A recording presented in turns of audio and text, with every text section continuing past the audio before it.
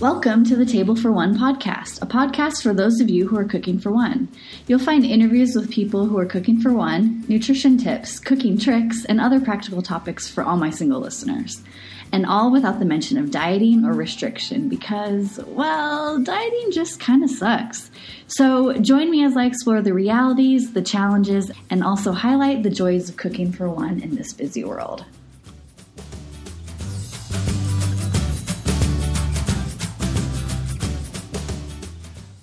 Hello, welcome back. So today I'm going to be answering the question of how do I manage expectations when I'm cooking for one? But before I get started, you may be thinking, why do my expectations matter? I'm cooking here. I'm either cooking more or I'm not. But I want to be clear that, below every intention or habit that we have are these expectations. Also, these past experiences that we've had, barriers, and really lots of other things below the surface.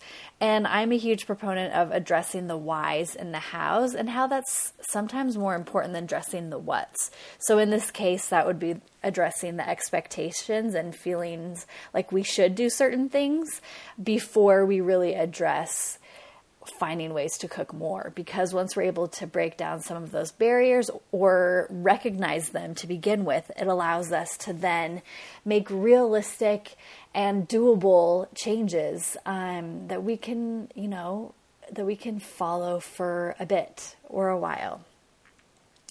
And the reason, again, why I want to talk about kind of these expectations is the fact that expectations are a large barrier for a lot of us who are cooking for one. Cooking takes some time, it takes some preparation, it takes some effort. And those are all investments that could be, redirecting your effort and your time from something else. And the thought of just spending that time, that money, that effort into making something that actually might not turn out okay is a little bit overwhelming, especially if you're coming into cooking from a place of not really looking forward to it. Whether it's because cooking isn't all that enjoyable for you, you don't feel comfortable in the kitchen, or you'd rather be cooking for somebody else or for other people as opposed to yourself only. But we need to be honest here and recognize that when we live in this space, it doesn't serve us. The truth is that we will all have recipes that should be awesome, ones that seem like 100% they're going to turn out good. They've got good ratings. It's from a cookbook or a blog or something that you really like. And then they flop. They just out of left field, they just don't turn out, or you accidentally burn something. It happens.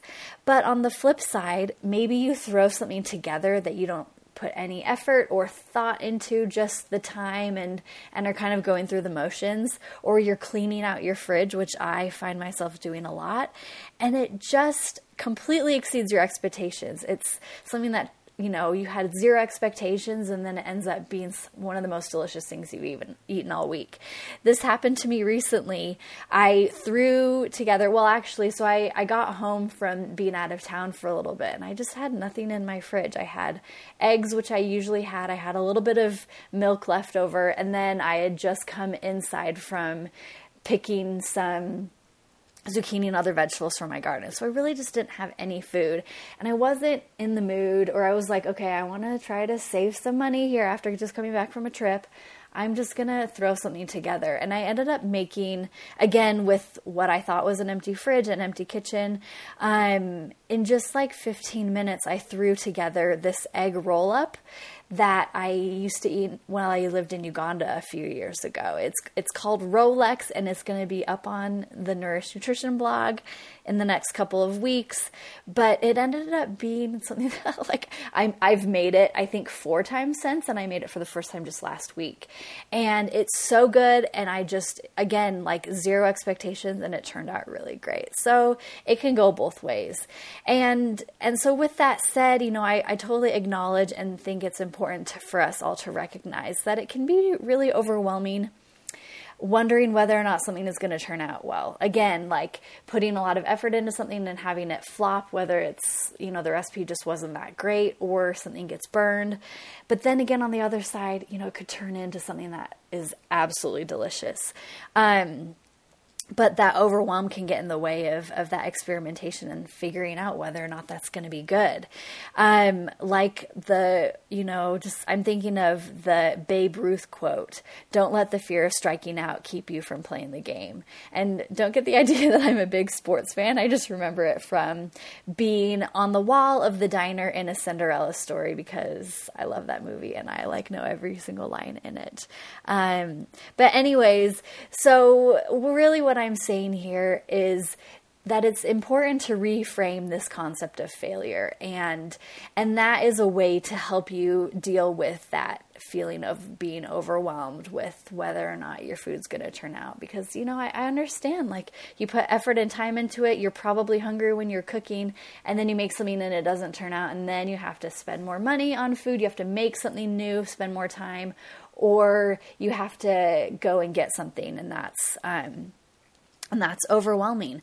But again, reframing that concept of failure and really, you know, like actually telling yourself in your head or out loud, like, failure is part of the process. It's okay. I can get something else to eat and it's going to be fine. So last week's episode where I interviewed my friend Nicole was a really great reminder of this for myself, because I feel that way too. I think everybody experiences that to some degree, and we just have to take a minute to remind ourselves that it's really going to be okay. And she taught me so well, Nicole from episode 12, just last week's episode, taught me so well that, you know, failure is just part of the process. How do you learn what goes well with ingredients? It's by, you know, having it go really well or having it go badly, and knowing that I'm never going to make that again with that combination of flavors. And so those failures can be super, super helpful. And it can, you know, they can be really, really obvious and concrete reminders or ways to, you know, to know of what goes well together or what doesn't. So I don't know why this is the Ugandan episode, but I'm going to bring up another story from then. So I had just come back from living in Uganda for a summer, and one thing that I really liked was the Rolex that I already talked about, the egg roll, or the egg roll up or whatever. And then another thing this is my absolute favorite dish there was just these rice and beans, and they use this special seasoning that I can't find in the US, and I should just spend the $12 to buy on Amazon, but I'm cheap and lazy, so I haven't done that yet. But there's just really, really great rice and beans. And I don't remember what the occasion was, but I decided I'm going to have friends over. I'm going to make this for them. I want them to experience this delicious food that I ate. And also it's cheap and it's a fun way to get people together. So I had made these beans from dried beans, and I hadn't done that a whole lot lately, you know, before that time. And so I was so excited to have my friends over and to introduce them to this food that I ate and I loved. And, you know, I was a nutrition student. I liked to cook. This all kind of went together, you know, like this should be really good. And I cooked those stupid beans for hours. They cooked on the stove for forever. This was after soaking them. I did all of the right things. And they were so hard, seriously, 5 hours. That could be an exaggeration. I have no idea, but it took a really long time, and they never softened up to the, what's a normal texture of a bean. They were edible. They were fine. My friends were okay with it, but I think that was a good realization that A, we all have those experiences. Everybody can relate to that. And B, nobody really cares so much. Even if you're feeding people that, you know, friends of yours, people that you love, whoever, and you want to show them the best, or you want to present that best side of you or your cooking skills, that's not realistic. And I have had a couple of other experiences having dinner parties and having recipes or whatever it is that I made totally flop. I made really, really disgusting, super salty gravy for Thanksgiving. We called it Fakesgiving. And people were like pretty nice about it, but they also, didn't say, oh, this is really, really good. Nobody said that. Like, it's fine. Don't worry about it. There's other good food. And that was it. It was fine. Like, nobody, hated it, and it worked out okay. So I guess, we can be so hard on ourselves when it really isn't necessary. Okay. And like, also the worst thing, like, what do? We get takeout or we eat cereal. That's not the worst thing ever. And if it's for a dinner party, it's kind of a funny story, a month or two or more later. Okay. My next thing that I wanted to talk about is don't should all over yourself. This was something that one of my professors in grad school said all the time. And I just love this because it's funny. It sounds like you're swearing and you're not, which is funny also. And C or 3 or whatever, it really, there's a lot of stock to it. And I think it's an important concept to remind yourself of. So, I mean, like, as graphic as this is, and like, be aware that I am a dietitian and poop is like a normal thing. I grew up with a family that we talked about this, and that's kind of just like normal for me, so sorry. But anyways, you just think of living or like pooping all over yourself. That's kind of what it is. It's messy, and it only, hurts you when you should all over yourself. When you're creating these unrealistic expectations, that is so not motivating for you to make change. When you have these expectations, really what it does is leads you to not be excited about doing things, and to not be excited about doing things leads you to not want to do them long term. And B, it just, like I said, creates these unrealistic expectations, which often just leave us feeling more overwhelmed and less inclined to do anything about it. And so like saying that you should do something, it's just like this empty word, but deeper than that, the words that we say or the things that we say to ourselves really do affect how we think about ourselves and our abilities, and that is not helpful. So stop shitting all over yourself, and so I think that's a good reminder. So keep that in the back of your head, and then if you find yourself like, oh, I should do this or I should do that, I'm not going to shit all over myself. and that's just a funny reminder, and it can kind of start to change the way that we think about it. Okay. And so now I wanted to talk about actually addressing our goals and expectations and ways to help make that actually helpful for us. So I think first of all, it's helpful to look back at what we thought about cooking or eating, like as we grew up. So whether that's as a kid, a little bit later in life, and so forth. That's why I find it really helpful, and other podcast hosts do when they're talking about food, is to talk about, again, through this podcast lens, is talking about, expectations and experiences with food growing up. There's a lot of our habits really stem from back then. And that can be through following directly what we were taught as kids, or it could be pushing against that to really any degree. But that's super helpful. So be aware of the things that you ate, like what modeling you saw from your parents or siblings or whoever cooked, or fed you, I guess. So whether that was cooking or getting food takeout, like whatever, and where that kind of plays with what your expectations are for yourself. Another thing, and I think this is just as important in really different ways, but that would be to be aware of social media expectations and methods that you see on social media. A lot of times, if people are posting what it is that they do to prep for meals, to like cook, whatever it is, often like pretty authoritative. And so we read that and you take it like, oh, this is what I should do. Or they share, you know, this is what I did and this is what came out of that. You see that outcome and you think, you know, I want to experience that. That's what I really want. And so this is the way that's going to be able to do it. And then what happens? Like you try it, maybe it works a little bit, maybe it works a lot, but most likely it's going to not work at all. And then what do you do? What do you do about that?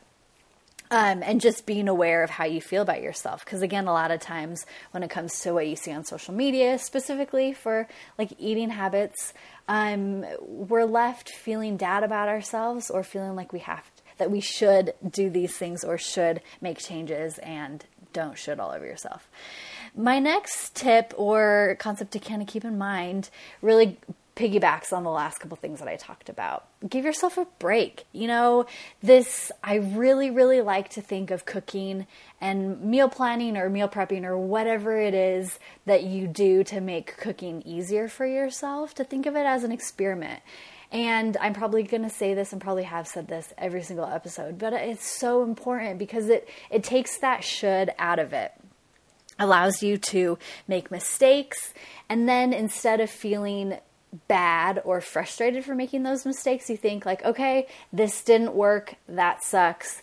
What can I do differently? Or what can I do moving forward? So kind of taking that emotion out of it and looking at it more you know, like from a scientific or a less emotional standpoint. And that can really help you to be able to actually do things that are beneficial for you in the long run. Okay. And then also kind of piggybacking off of giving yourself a break, I really want you to start thinking about cooking for yourself as self-care. And again, this is individualized, and self-care will obviously look so different to us at different points of our lives and to us individually. But think about this as self-care. So an example of this could be you want to be able to cook more at home. So you're going to, you know, plan out meals and do all of that stuff. But then life gets in the way and you literally don't have time to do that. That's okay. The thing to take care of yourself, the way to take care of yourself in that moment is say, you know, I don't have the time to do this. It's okay. I'm going to get takeout. Or if you really enjoy cooking and you have a little bit of time, and instead of, you know, maybe instead of grabbing the same takeout again or spending your time like watching TV or, you know, whatever it is, devote that time to cooking for yourself. If cooking for you, as it is for me and as it is for other people as well, it can be a really relaxing, enjoyable way to decompress, but also to get something really delicious and good out of it at the end. And so giving yourself space to take that time for yourself, because it's a way to take care of yourself, through actually taking time to cook, or giving yourself the space to not cook or to take whatever shortcuts that you need to get yourself fed, because that's what's important at the end of the day. And so, yeah, like whatever you can do to have good tasting food most of the time, but also realize that that's not always an option. And I think that's a really good thing to keep in mind at the end of the day. So again, like we're talking about food, cooking here is kind of the goal for the most part, but also realize that with that comes like bringing this into reality and realizing that that's not always an option. It might not be an option for a month straight, or it might not be an option for a couple of days, or, you know, whatever. And that's okay. You don't owe anybody anything, and you owe yourself to be able to, you know, find joy and to find things that you enjoy doing. And sometimes that's going to be cooking and sometimes that's not, and that's okay. So that is really it. Don't shit all over yourself, and also give yourself a break. You're doing just great. Thanks for tuning in.